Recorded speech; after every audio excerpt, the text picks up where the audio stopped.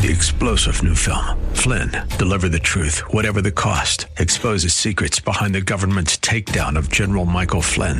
Flynn knew what the intel world had been up to. He ordered the first audit of the use of contractors. This set off alarm bells. He told the truth. He was the most dangerous person for Donald Trump to hire. They had to get rid of Flynn.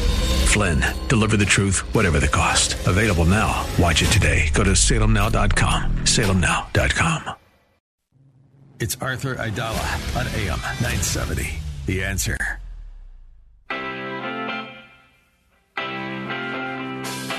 This is the Arthur Aidala Power Hour with quintessential New Yorker, attorney Arthur Aidala, New York's go-to lawyer. He's here to share his stories from in the courtroom and around the city, with interviews from high-profile guests and everyday folks calling in to talk about everything from politics, lifestyle, health and wellness, and more. And now your host, making the case for the city he loves, attorney Arthur Aidala.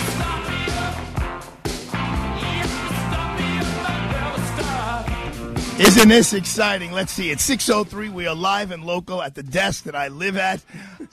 And this is the Aidala Power Hour. It's a very special night because, I was hedging all week. I hope the mayor comes. You never know what's going to happen. And here he is sitting across from my desk at 45th Street and 5th Avenue, the mayor of the city of New York, the 110th mayor of the city of New York, Eric Adams. Eric, I'm assuming you didn't have any problems getting down the street here because I know there was a little commotion out there, but Eric, they took care of you? Listen, you know what people don't understand, that's the spirit of New York. I love it. You know that I love the excitement. I love the energy.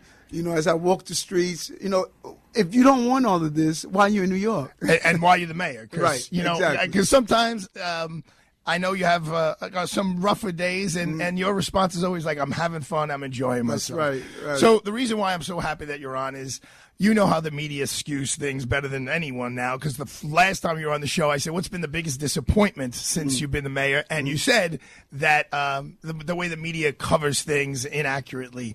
So you realize we're one block away from the Roosevelt Hotel. Right. Mm-hmm. Lots of people say that, that this is the biggest problem affecting the city and maybe this nation.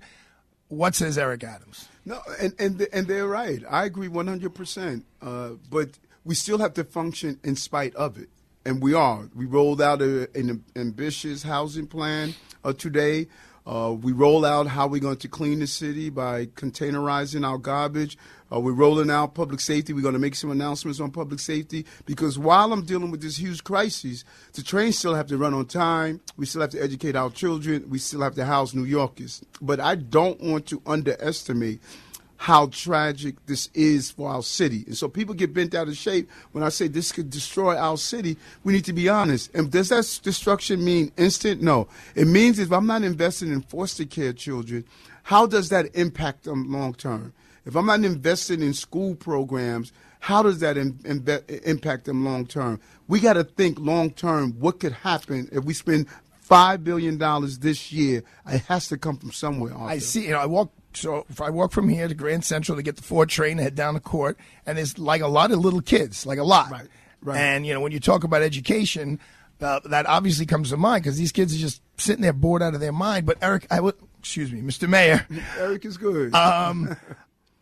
I did the legal research on this, and, according to the New York State Constitution, this is not an Eric Adams 5 boroughs problem. According to the state constitution, it's the state of New York that is obligated to provide for the needy. That's the word, right? It's not migrant. It's just to provide for the needy, the whole state. So how come, where's the state? I mean, I know we talked about the feds a lot, right, but where's the state in helping us out? I agree 100% that it's the law. I think there's a philosophical disagreement on the role the state has and what the city has. Many people point to the lawsuit of right to shelter years ago. Correct. Because it was placed in New York against City. Hugh Carey. It was the Hugh Carey lawsuit exactly. that then Ed Koch, the governor, and right, then Ed Koch signed it into. So in my conversations with the governor, I'm very clear that I believe the state has an obligation here. And she has been helpful. I don't want to be giving the appearance that she hasn't been. She included $1 billion in her budget last year. She's been helpful with other funding. She paid for the site. But what about this garbage that other counties won't take any of them. Doesn't she have the power to say, excuse me, I think it's Article 1, Section 17 says that we're all responsible for this, not just Eric Adams, but Nassau County, Suffolk County, Rockland County, Westchester County. Can't she step in as the governor and say, you can't ban the migrants from coming in? And that's what we hope, and that's what we ask her to do. We ask the governor, who has been a partner on so many things. I want to be clear on that. With the subway safety plan, during COVID, on this issue, we believe that we should have a decompression strategy, not only throughout the entire country, but the entire city. We're the economic engine of this state. We have 0.05 landmass, and we have over 99% of the migrants and asylum seekers. The whole state should be coming to our rescue. And it should be, in my opinion, according to the law, it should be done in some sort of proportional basis. Like if Suffolk County is this huge county, they should have whatever it is, 18% of the migrants, and they could use it. I mean, my landscaper out in Suffolk County, they can't find people to help. And that's what's very interesting about this, Arthur, that while the migrants and asylum seekers are saying we just want to work, we have a countless number of jobs that are available. We have everything. We had a lifeguard shortage this summer. You know how many guys qualify to pass that exam that can be doing it? We have our restaurant industry, our backstretch workers. You have professionals that came from Venezuela and other locations that would have been willing to employ nurses where we have a shortage. And so we're not taking jobs away from Americans. These jobs are already available right now. And to be honest, Americans don't want those jobs. But we can talk about that because they're there for the taking and they're not being taken. I got to tell you something that may make you smile. I spoke to Mayor Giuliani today, and he was very sympathetic to the fact that the President of the United States was here for so many days, and that, number one, he didn't even address the migrant situation, and he was 4 blocks away, and number two, that he didn't throw you the bouquet that you deserve for the UN Assembly running so orderly. And really your NYPD, because they are your NYPD, doing such a good job. And he actually asked me to tell you that, he didn't think you were treated with the respect you deserved. And he indicated that maybe, though, your tough words, because that's what it was indicated in the newspaper yesterday, against the White House or complaining that they're not helping, made that policy that came into effect last night happen. You think your words of pushing them a little bit made it happen? Yeah, well, I'm not even concerned how it happened. If the governor is saying it happened because she's, gave him some kid glove, I can care less about how it happened. I need it to happen. But I want to be very clear. That policy only deals with 9,500 asylum seekers. We have 60,000 in our care. We're getting 10,000. Why is that? Why is it such a small number? Because it's for those Venezuelans that were here prior to January 31st. January 30th. July 31st, 2023. Okay. Those so the beginning of the year. Right. So remember, we're not only getting Venezuelans.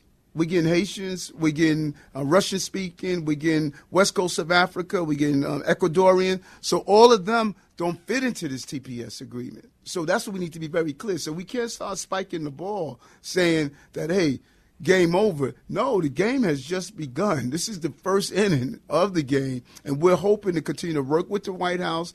Our congressional delegation, really got to take our hat off to them because they have been really pushing this to make sure that we start giving this. Now, I'm happy I got 9,500. I can finally get working, but we need to get the entire 60,000, and we got to resolve this issue at the border. So, as a citizen, and I'm looking at you, and I'm sympathetic to the plight of a mayor. I mean, they used to say it's the harder job than being president of the United States to some degree, and I can understand that. I'm not looking to start a fight with you or any of your friends, but we have Hakeem Jeffries, who I know you know well. We have Chuck Schumer. I mean, it's just by chance, right? 2 of the most powerful guys in the country are New York. They're Brooklyn guys, right? Both of them are Brooklyn guys. Right. So, Hochul, okay, maybe she's from Buffalo. She doesn't feel our pain. But Schumer, who's got a big checkbook, Hakeem, who's got a huge, megaphone.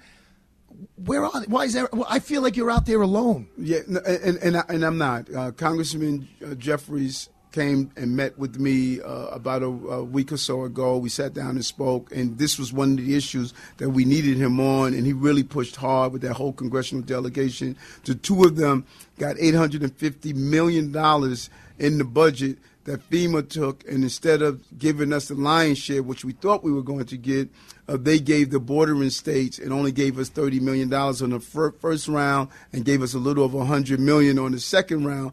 But think about it, we're talking about over $100 million on a $5 billion budget. Yeah, right, I mean, right. you were just talking to me about $12 billion. Exactly. I mean, it doesn't seem like it's a lot of money, and I don't want to get on my soapbox, but we're giving a lot of money to Ukraine and here and there. And I mean, New York is New York. I mean, I know I am not objective, but this is New York, and they got to take care of New York. Yeah, you don't have to be objective. Listen, no one would argue that New York is the economic engine of the state and the country.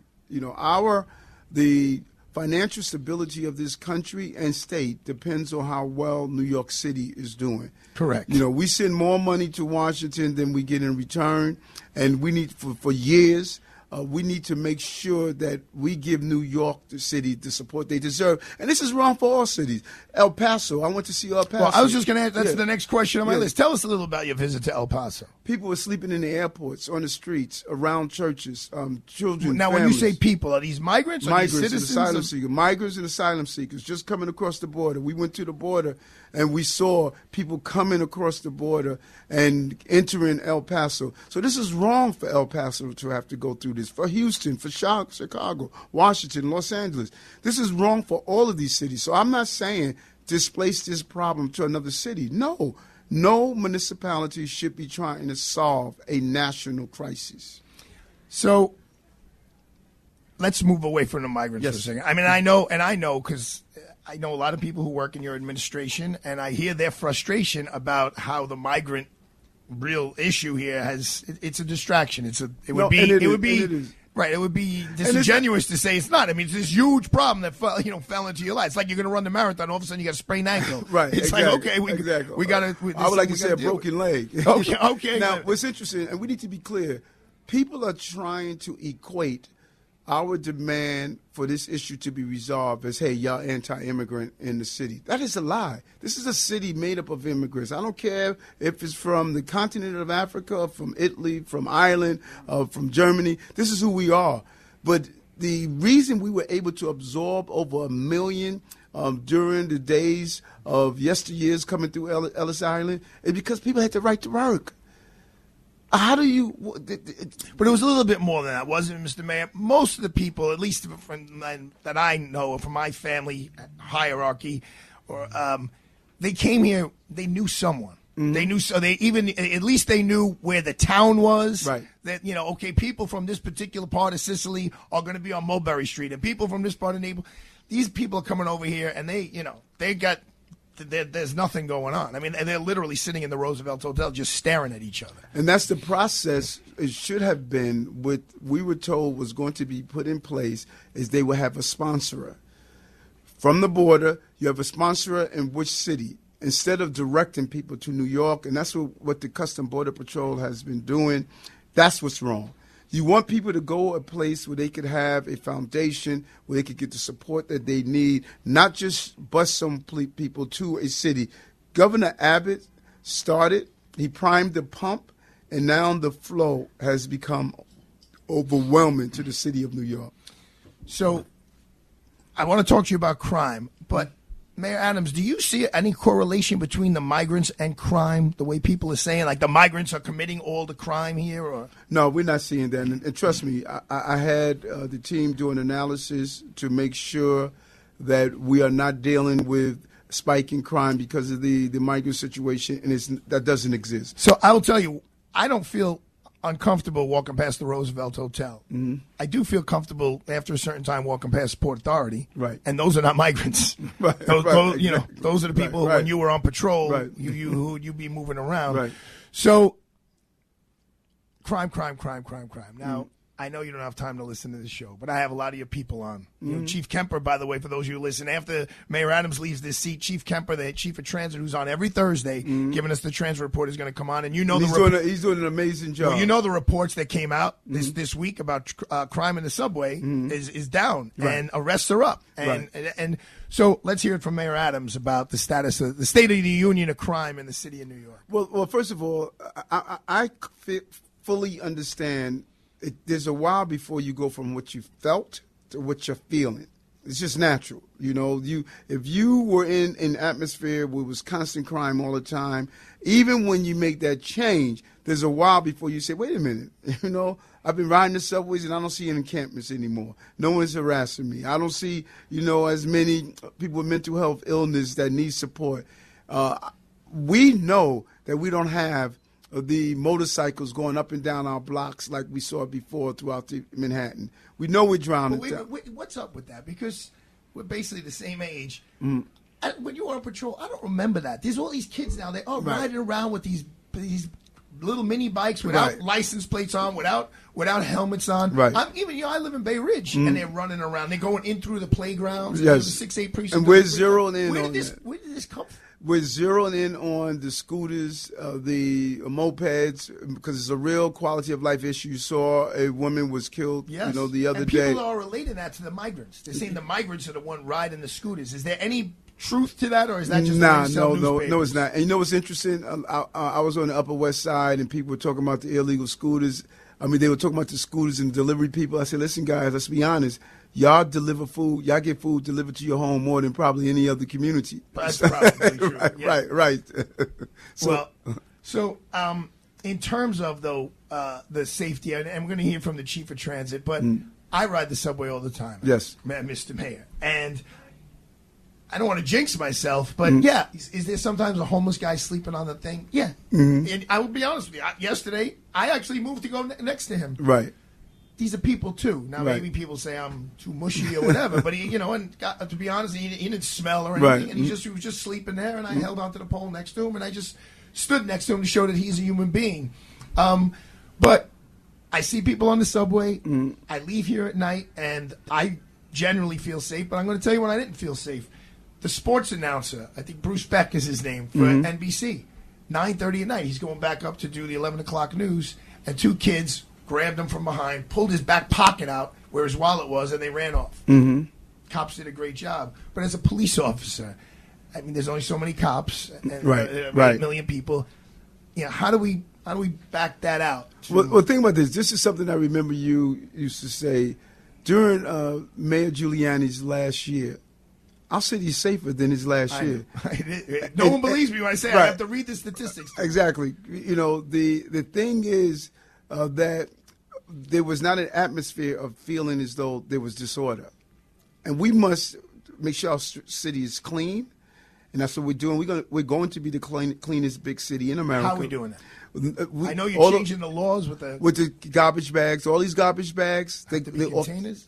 Place in containers. They create rodents. They also create the atmosphere of unsightliness. So these big apartment buildings that we see up and down, are you saying that now instead of seeing all those bags piled up, we're going to see them around our schools, around our restaurants, around our businesses? We also got to make sure we have a visible, what we call omnipresence of our police officers. People want to see their cops. They want to see them. I tell them that, Mr. Mayor. When I see them, I tell them. I go I go, you know how much better everyone feels that you're standing without a doubt. Now? And without this cop's like 24 years old. And I'm like a broken down old man, but it makes them smile. And they're doing an amazing job. That's why I paid them the salary they deserve. 97% ratification of their contract.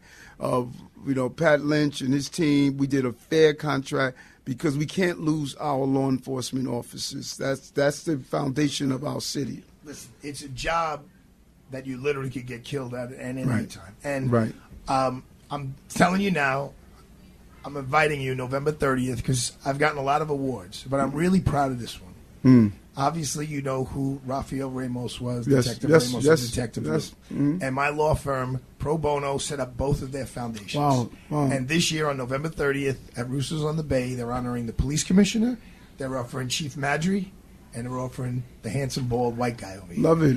I'm really proud of that. And that was really kind of you. And many people don't know some of the stuff you do. You know, I remember a case that we worked on together with the young lady, Bridget Harris. Right. I'm still very much in touch with her. You know, her dad was abusing her.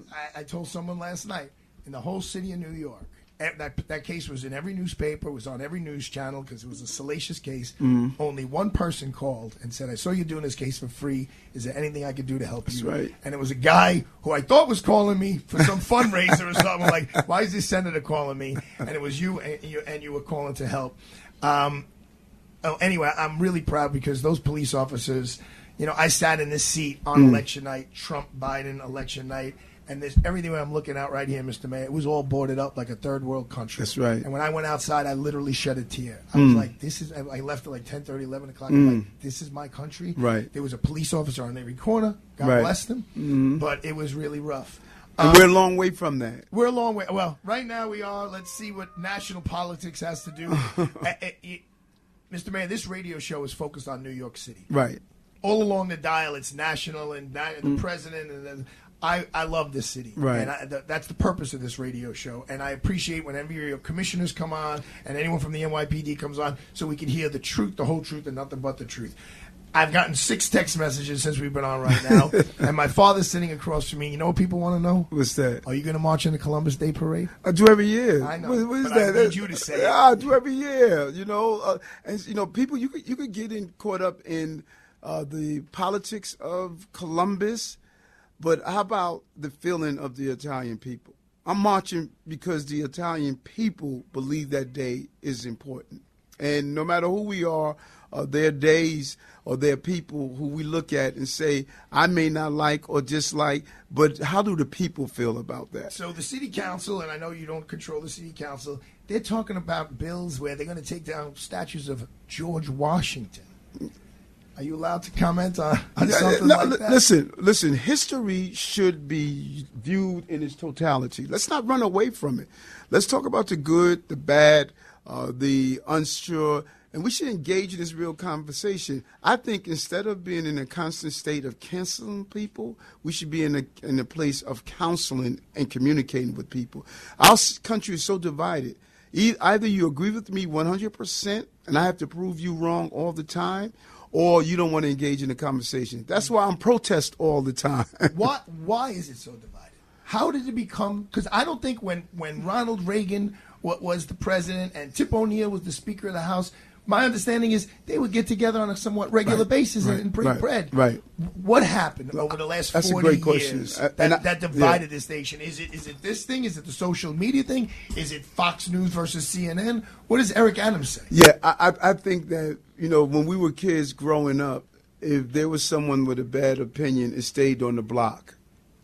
Now it stays in millions of views. You know, we amplify it. We use social media to really push things that sell. And you know, if it bleeds, it leads. That's also in what we do. And so I think when you look at how this hate is being really used to create these tribes, instead of realizing there's only one tribe, and that's USA. That's our country. We cannot be divided as a country because outside influences will come in and exploit that. Don't think because we're years away from what happened to us on September 11, 2001, that sleeper cells are still not out there. We know they are. Right. And we need to understand as a country, we could disagree without being disagreeable and without being violent in the acts of being disagreeable. And that's what troubled me about Staten Island, what happened the other day. You could disagree, you could protest, you could sue, but you can't bang on the bus where children and families are and use hatred terminologies to describe the people who were there. That's not who we are as a city, and that's not who we want to be shown as. No, it's like that one bad apple in the... Yes. Right? And when you were walking here today, there was one bad apple. Right. There was people protesting out there, which is fine, and then there was one bad apple who was saying horrible things, and I asked you if I could go punch him in the face, and you told me I couldn't, so I backed off. But, Eric, we got to... I hope I'm not getting in trouble for calling you Eric. But you feel free. I call you Arthur all the time. I know you do. just give I got two more topics I want to tackle with you real quick. I know you've been big on the scaffolding and around the city of New York and these outdoor eating facilities, and it's it all ties into the rats. My frequent contributor to this show, Mr. Bitter, he says, you want to know what the city of New York is all about? There's three barometers. The murder rate, because all murders are reported, right? Yes. Not all rapes or robberies. All murders are reported. Number one, graffiti. Yes. Because it's something we can see. And rats. Yes. Those are three barometers to That's know, my guy. to know how the city is doing. So we know we're headed in the right direction with the murder rate. Right. I don't see a ton of graffiti around, but I do see some rats around. Yes. And to say it's not tied into these outdoor eateries is just naive, because I see them running in and out all the time. That's why we're changing that whole thing. Listen, we can't dismiss the fact that those outdoor dining really saved our restaurant industry, probably 100,000 workers. Now we have to adjust to the real way it should be done, and that's what we're doing. Deputy Mayor Maria Torres Springer, she should come in and explain to you what we're doing. Really exciting, and you're right, it's connected to the rodents, and you're going to see the continued success we have in our rat mitigation zones. We see a 40% decrease in rat complaints throughout the city. We're seeing a 20% decrease after I put in place our rat czar, and Commissioner Tisch is doing an amazing job. She's been on the show. Yes, she was great. So you're seeing the success. Listen, I'm clear. We're turning around an ocean liner, and I know New Yorkers. Someone said to me the other day, listen, we see the progress. And I remember someone coming to me saying, listen, you're doing a terrible job. It's still crime. It's still dirty. This was on January 3rd of 2022. Like it's a light switch. All right, I got 2 minutes left. Yes. Tell the listeners, what's the day in the life of Eric Adams like, being the mayor of the city? What time you getting up? I know you do your exercise, your green juice, and all that stuff. Well, first of all, people often look at the role and they say, listen, you're taking a lot of criticism, you're taking a lot of heat. That is not what I get. What you see on television and the criticism and the yelling, that's not everyday New Yorkers. When I'm on the subway system, I'm seeing people saying, do your thing, Eric. When I'm walking the streets, when I'm sitting inside a restaurant, do your thing, Eric.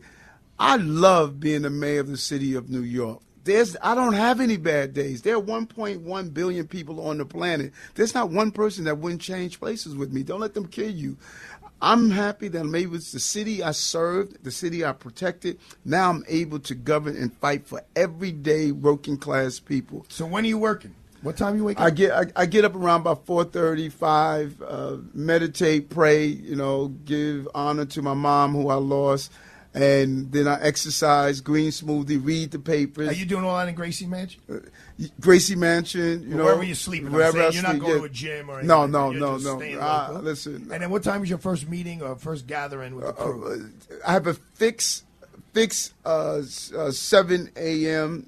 and a fix 8 a.m. And so I meet with the team at 8 a.m. to find out what's going on, but I also have a fix 7 a.m. I have a 7:45 ministers from around the city do a prayer for us every morning at 7:45. They do a prayer to uplift the city, and then the day is nonstop. Probably every half an hour, 45 minutes, I'm doing something else to set up the sun down. This sounds cocky for me to say this, but to some degree I'm in the same boat. I'm not getting up at 4:30, but I have a 1-year-old, a 6-year-old. But there has to be a time when I actually do the work, where I actually read the motion or write the motion. Right. When does Eric Adams find time to actually dig in and say, I got to study this so I can say this is what I want to do? I maximize all my time. If I'm in the car, I'll block out time to do some reading. I've come to to master this. What's interesting, God doesn't take something away from you without giving something else. Being dyslexic, I think it has given me the skill. I could process a large volume of information and retain it.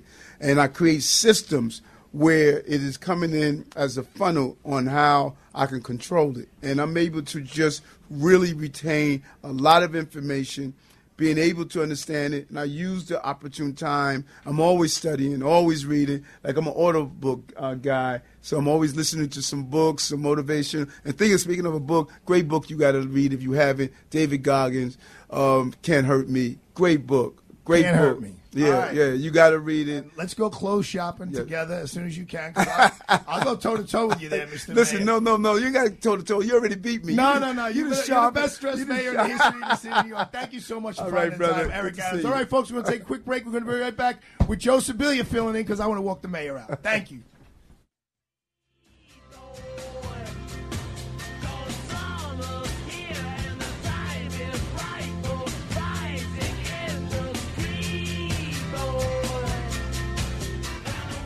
Mike Gallagher here. Time is running out to join us in Israel this fall. Dennis Prager and I are headed back to Israel in October with our trusted partner, Inspiration Cruises and Tours. Don't miss this incredible opportunity to stand with Israel. We'll visit amazing places in the Holy Land designed to encourage and captivate you at every turn. Visit standwithisraeltour.com and sign up today. In Israel, we'll explore some of the most fascinating sites from religious and political history. We'll walk the same streets that Jesus walked in Jerusalem, tracing back the steps of Jesus and the disciples. We'll float in the Dead Sea with all its healing and rejuvenating effects. We'll visit the Western Wall, a spiritual experience you'll always remember fondly. No other trip will be like this one. Sign up today to travel with Dennis Prager and yours truly, Mike Gallagher, to Israel. Call 855-565-5519. That's 855-565-5519, or visit standwithisraeltour.com, standwithisraeltour.com.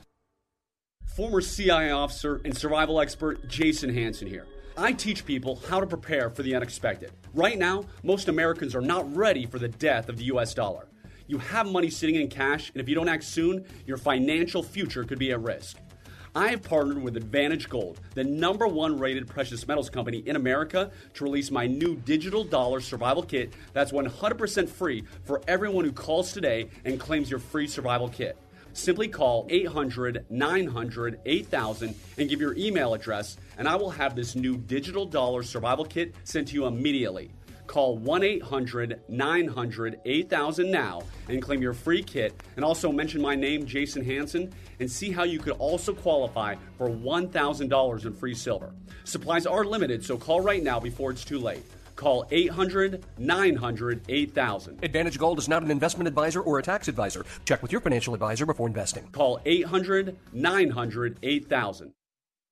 We all know that planning for the future is important. If you're not around, who will make decisions for you? Are your assets protected from probate and nursing home costs? The time to plan is now. Wills, trusts, power of attorneys, healthcare proxies, living wills, estate plan. How do you figure this out? Attend a Connors & Sullivan free seminar and have all of your questions answered by Mike Connors himself. Monday, October 16th at the Greenhouse Cafe on 3rd Avenue in Brooklyn at 3 p.m. and 7 p.m. Tuesday, October 17th at Buckley's Restaurant, Avenue S in Sheepshead Bay, Brooklyn at 11 a.m. and 3 p.m. Wednesday, October 18th at the Adria Hotel, Northern Boulevard in Bayside, Queens at 11 a.m. and 3 p.m. Thursday, October 19th at Conley's Corner, Grand Avenue in Maspeth, Queens at 3 p.m. and 7 p.m. And Friday, October the 20th at De Lucas Trattoria, 616 Forest Avenue, Staten Island, 11 a.m. and 3 p.m. You can't make any of these multiple dates? Just call Connors & Sullivan for a free initial consultation at 718-238-6500, 718-238-6500. And as Mike Connors always says, the biggest mistake when it comes to estate planning is not planning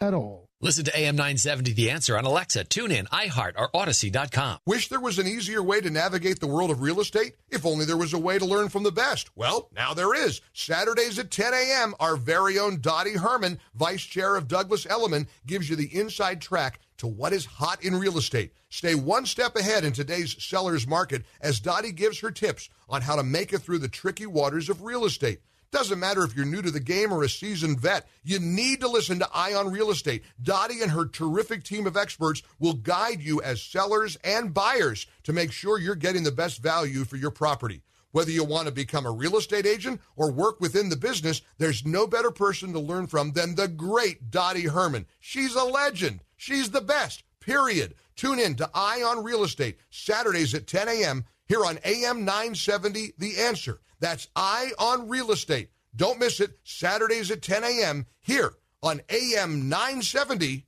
The Answer. Are you considering a unique way to enhance your investment knowledge this year?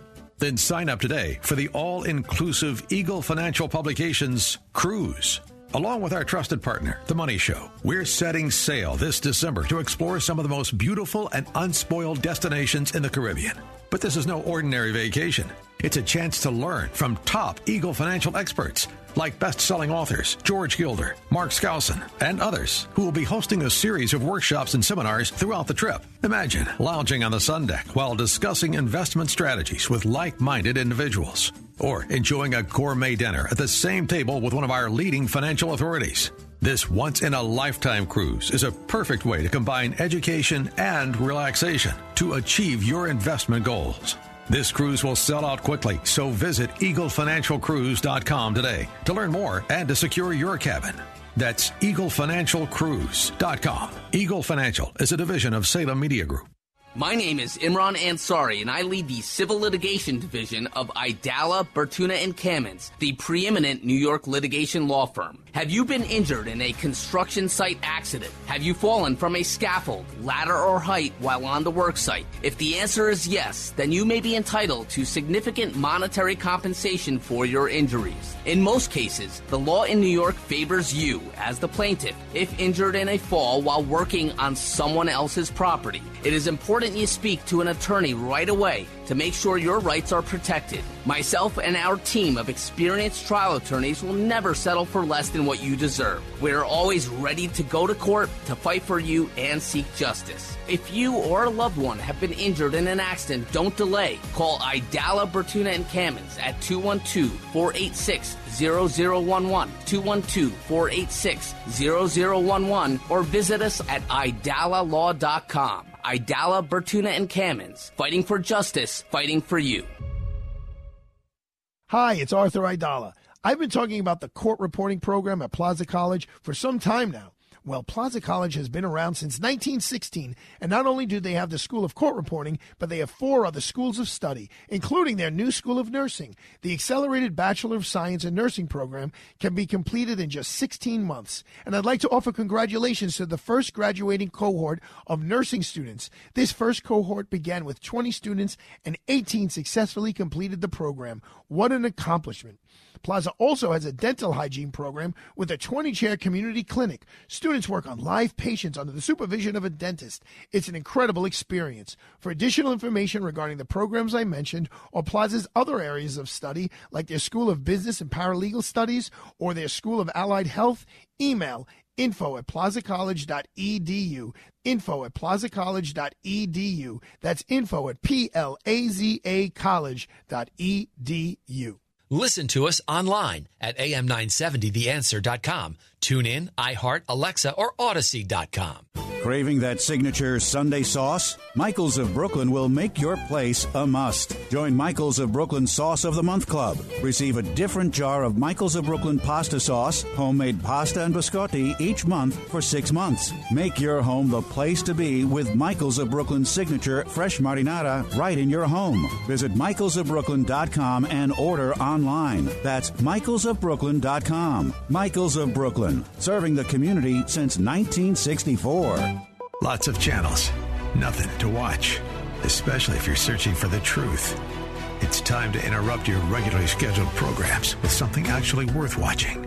Salem News Channel. Straightforward, unfiltered, with in-depth insight and analysis from the greatest collection of conservative minds like Hugh Hewitt, Mike Gallagher, Sebastian Gorka, and more. Find truth. Watch 24/7 on SNC.TV and on Local Now, Channel 525.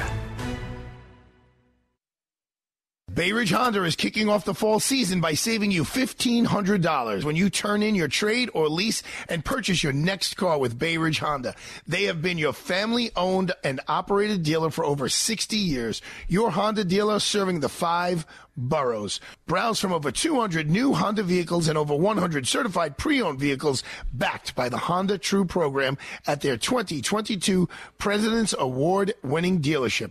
And right now, get 0% APR financing and 0 down payment on select new 2023 Honda models all month long. Plus, you're going to receive $1,500 when you turn in your trade or lease when you purchase your next car with them. Even if you don't buy from Bay Ridge Honda, they will buy your car from you. So visit Bay Ridge Honda at 4th Avenue and 88th Street in Brooklyn or online at bayridgehonda.com. Available to qualified buyers. Additional fees may apply. See dealer for details.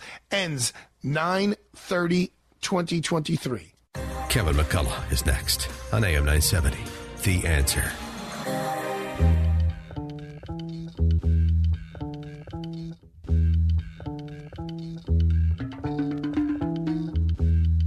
We return now with lifetime New Yorker and legal analyst, attorney Arthur Aidala, and the Arthur Aidala Power Hour. I looked out the window, seen his bald head, ran to the fridge and pulled out an egg. Sculpted on my sculpt, he had no hair. Lost that shot, he was caught out there. Welcome back to the Arthur Aidala Power Hour, and no, this is not Arthur Aidala at the present moment. This is Joe Sibilia. Arthur Aidala has stepped out with Mayor Eric Adams after a stellar interview, and now I am taking the seat that Arthur usually occupies in his gorgeous office. And I have to say, I almost don't feel worthy sitting in here. First of all, this apartment is probably 3 times the size of my apartment, first of all, and that's including the bathroom and the closet space. And on top of that, this desk is probably the most ornate, beautiful desk I've ever sat behind. I almost feel like I could be Johnny Carson behind this desk. But mostly I don't feel quite worthy tonight because I am sitting across from somebody who is so decorated, and I can say that honestly because I'm looking at his uniform. It's impeccable. It's immaculate. You got the beautiful badge and the stars on the shoulders and the buttons. It's marvelous.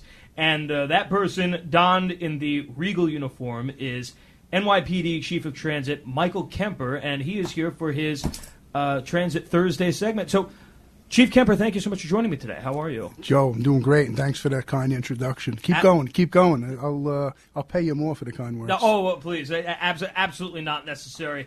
I would do it for free. But I have to say congratulations are in order tonight, Chief Kemper, because I was reading in the New York Post that there has been a drop in subway crime this year. Now, to what do you attribute the 5% drop in crime? Yeah, so listen, we got a positive article in the New York Post, and just detailing the gains and the downward turn, if you will, in crime in the subway system.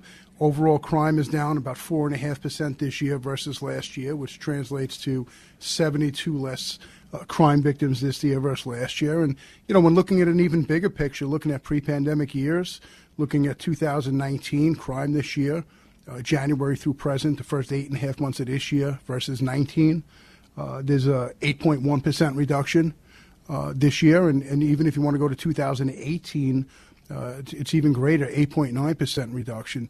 Listen, there's Mayor Adams, this administration, they've been vocal since day one.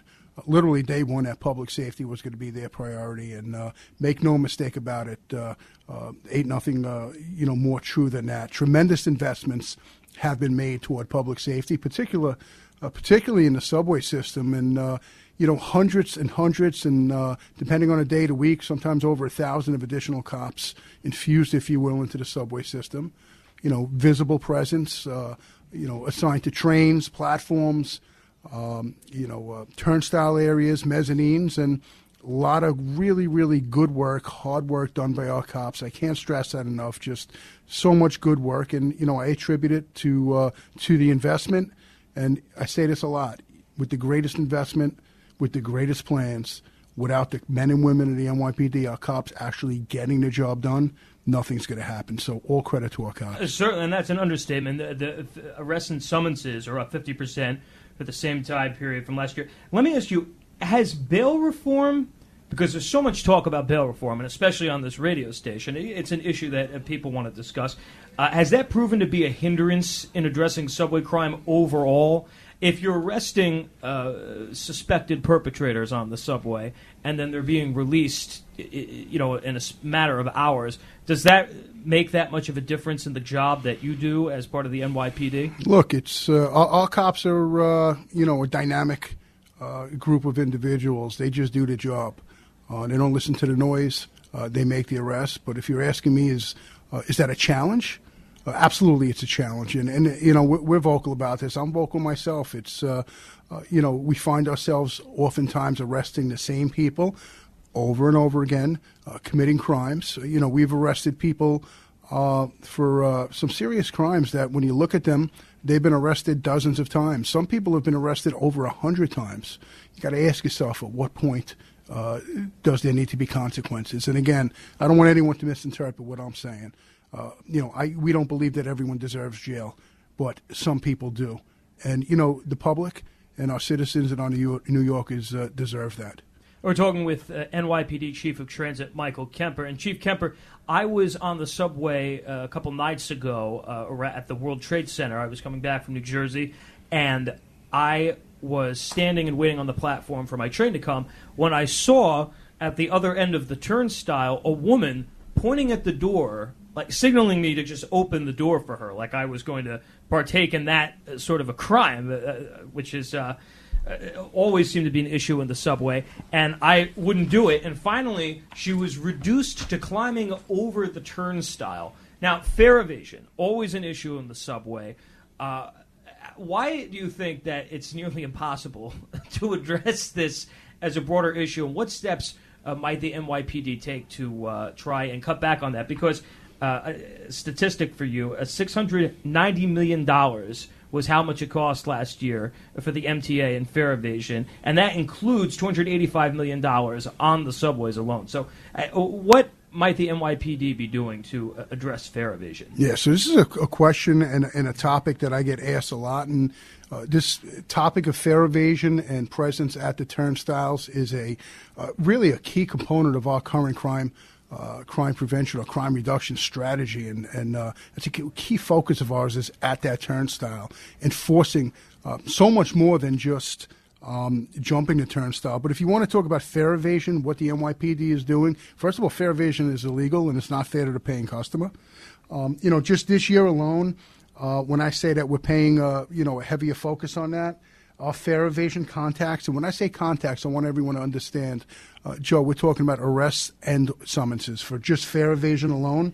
We're up 54% this year versus last year, and some people could say 54% numbers are funny. I'm going to give you raw data.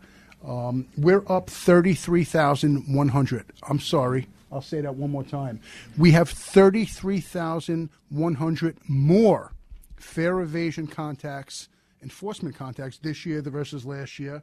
Our fare evasion contacts are just hovering around 95,000 from January through present in the first 8.5 months. So, wow. If anyone says the NYPD is not hyper-focused on fare evasion, I just gave you data proving that. And just our presence at those turnstiles preventing fare evasion, but it offers so much more value. And I think our riders will see that a heavier presence at the turnstiles. It just creates the sense of law and order. When the rider enters the subway station, within a few seconds of entering the subway system, where are you? You're at that turnstile area. So if a rider walks in and when they're leaving, they see a cop, they see there's no lawlessness, people are paying their fares, it just goes a long way toward perception, which is real, fear, and overall crime. And I'll go so far as to say, what we found, it might shock some people, and I'm being sarcastic, that the person that's hell-bent on committing a crime in the subway system is probably not paying their fare. So we're stopping people before they could come in and commit those crimes. And a lot of people were stopping, Joe, I got to get this out. A lot of people were stopping are bad people that are carrying weapons. We're recovering people walking into our subway system carrying loaded firearms. We're removing it from them and arresting them before they can inflict any harm. We're arresting people that are wanted on some very, very serious crimes. So, again, we're focused, and that focus is going to remain. It's basically the broken window strategy, but it's the subway equivalent of that. People think fare evasion, big deal. Who's it hurting? The MTA already gets enough money, but it hurts a lot of people, and eventually it leads to fare increases, which is unfair to the people who do pay their fair share. I don't know if I could use fair more in one sentence than I possibly did right there. So, Joe, our riders deserve to travel from point A to B in the subway system without being victimized of a crime, and certainly without fear. And they've demanded that we focus on these quality of life violations and offenses, and we've heard them, and we are, and it's paying dividends. In addition to fare evasion, these other quality of life offenses in the subway system, we'll call them our tab summonses, is what we call them. We're up 55% this year. That's 43,400 more quality of life summonses issued this year versus last year in the subway system. So, when you focus on this and you create that sense of law and order in the subway system, it really, really pays dividends, and really that's what I attribute this crime reduction to. So how do you think Omni may have helped to reduce fare evasion, if it has at all, in the subway. Listen, Omni is being used heavily, and just to talk about, in addition to the crime reduction, ridership, the MTA chair, John Oliva, just a couple of days ago, spoke at the monthly MTA committee meeting, and he announced that ridership just this week hit an all-time pre-COVID high. 4.1 plus million paid riders used the subway system just on one day a few days ago. So that's so encouraging, and that's a trend that we see also. We see crime going down. We see ridership going up, which shows public confidence in the subway system. Chief Kemper, if I may ask, I had seen that ridership was obviously at a low because people had not been going into their office, and now with ridership going up, do you think that that's going to lead to crime rates going up? No, more people are in the subway. I don't necessarily believe that. And you're right. Listen, I just told you ridership is up at an all-time pre-COVID high. Right. But when comparing to 2019 pre-COVID, it's down versus that. I mean, we're making gains, and that could be attributed to a lot. But, to your point, 2023 is unlike 2019. How many more people are working from home, not taking the subway system? A lot, and it's very encouraging, though, yeah. that ridership is absolutely is encouraging, and no small part that's thanks to you and your team with the NYPD. It speaks to confidence, ridership confidence using the subway system. And let me tell you something: you would not have ridership confidence if people were being victimized of crimes to the extent that some people would like some people to believe. That's just not the case. Chief Kemper, I want to ask you a little bit about your own career with the NYPD. You started back in 1991? Yes. Is that correct? So what role were you in when you first joined with the NYPD? So let me say this. I was the kid in school in second grade, first grade, fourth grade, raising their hand when the teacher asked, what do you want to do? I always wanted to be a cop. My father was a police officer. And it's, I guess it's in my DNA, my blood. So I came on the job at 20 years old. My dream became a reality when I was 20 in 1991. April of 1991, I was a cop, different time back then. Worked in the 6-2 precinct. I worked in the 7-1 precinct in Crown Heights. I was promoted to sergeant. I then went to the 7-0 precinct where I did patrol and SNU, which is street narcotics, in the 7-0. Got promoted to lieutenant. I went to Manhattan, the 7th precinct for a little bit. Then I worked in Staten Island in the 122, 123. Was promoted to captain in January of 2003, and that's really where my career picked up, and I was assigned to Brooklyn North. I was the XO, the second in command of the 8-3 precinct. I was the second in command. I was the XO, the 7-5 precinct in East New York, probably the busiest, most violent precinct in the city. I was there for about 3 years. I was then rewarded, and I was assigned as the precinct commander at the 7-6 precinct, which is in Carroll Gardens and Red Hook. I was the precinct commander there for 3 years. I was then the precinct commander at a 9-0 precinct in Williamsburg, a piece of Bushwick. I was there for 4 years.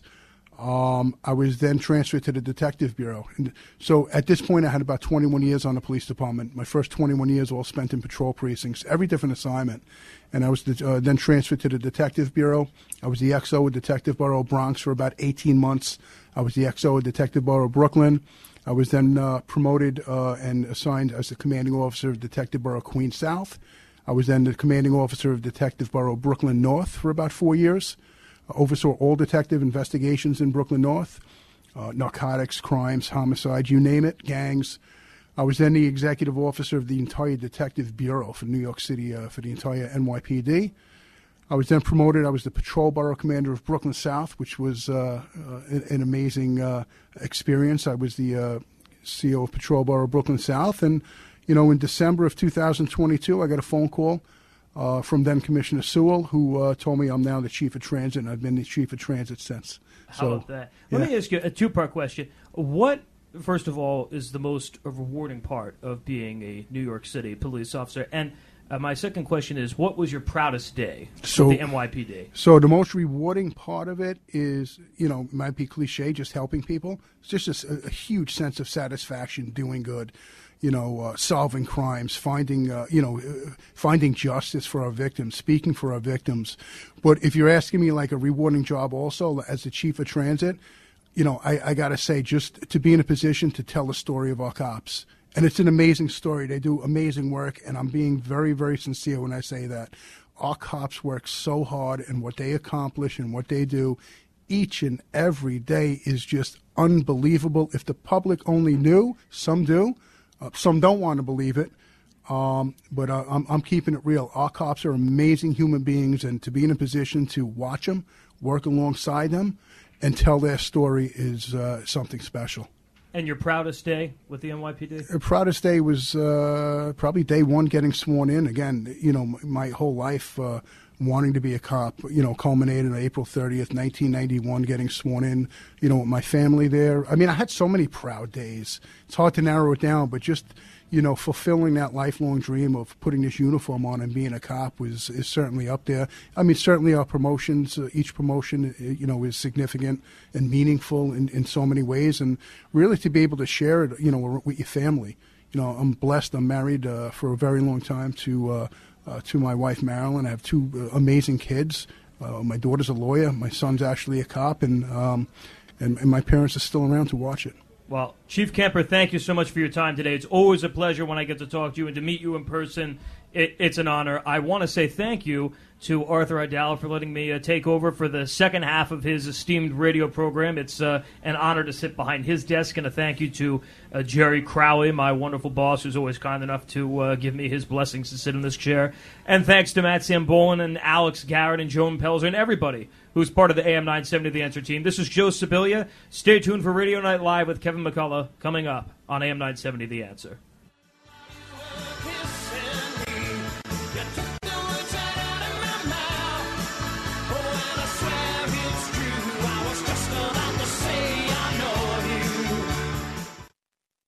The Arthur Aidala Power Hour is sponsored by Aidala, Bertuna, and Kamens, PC. 3-star General Michael J. Flynn, head of the Pentagon Intelligence Agency, knew all the government's dirty secrets. He was one of the most respected generals in the military. Flynn knew what the intel world had been up to. He understood its funding. He ordered the first audit of the use of contractors. This set off alarm bells. The explosive new documentary, Flynn, Deliver the Truth, Whatever the Cost, uncovers the facts behind this scandal. Flynn told the truth. He was the most dangerous person for Donald Trump to hire. I find out the worst enemy that I'm going to face in my life is right here in America. They took my assessment and they wanted me to change it. And I was like, I'm not changing it. They had to get rid of Flynn.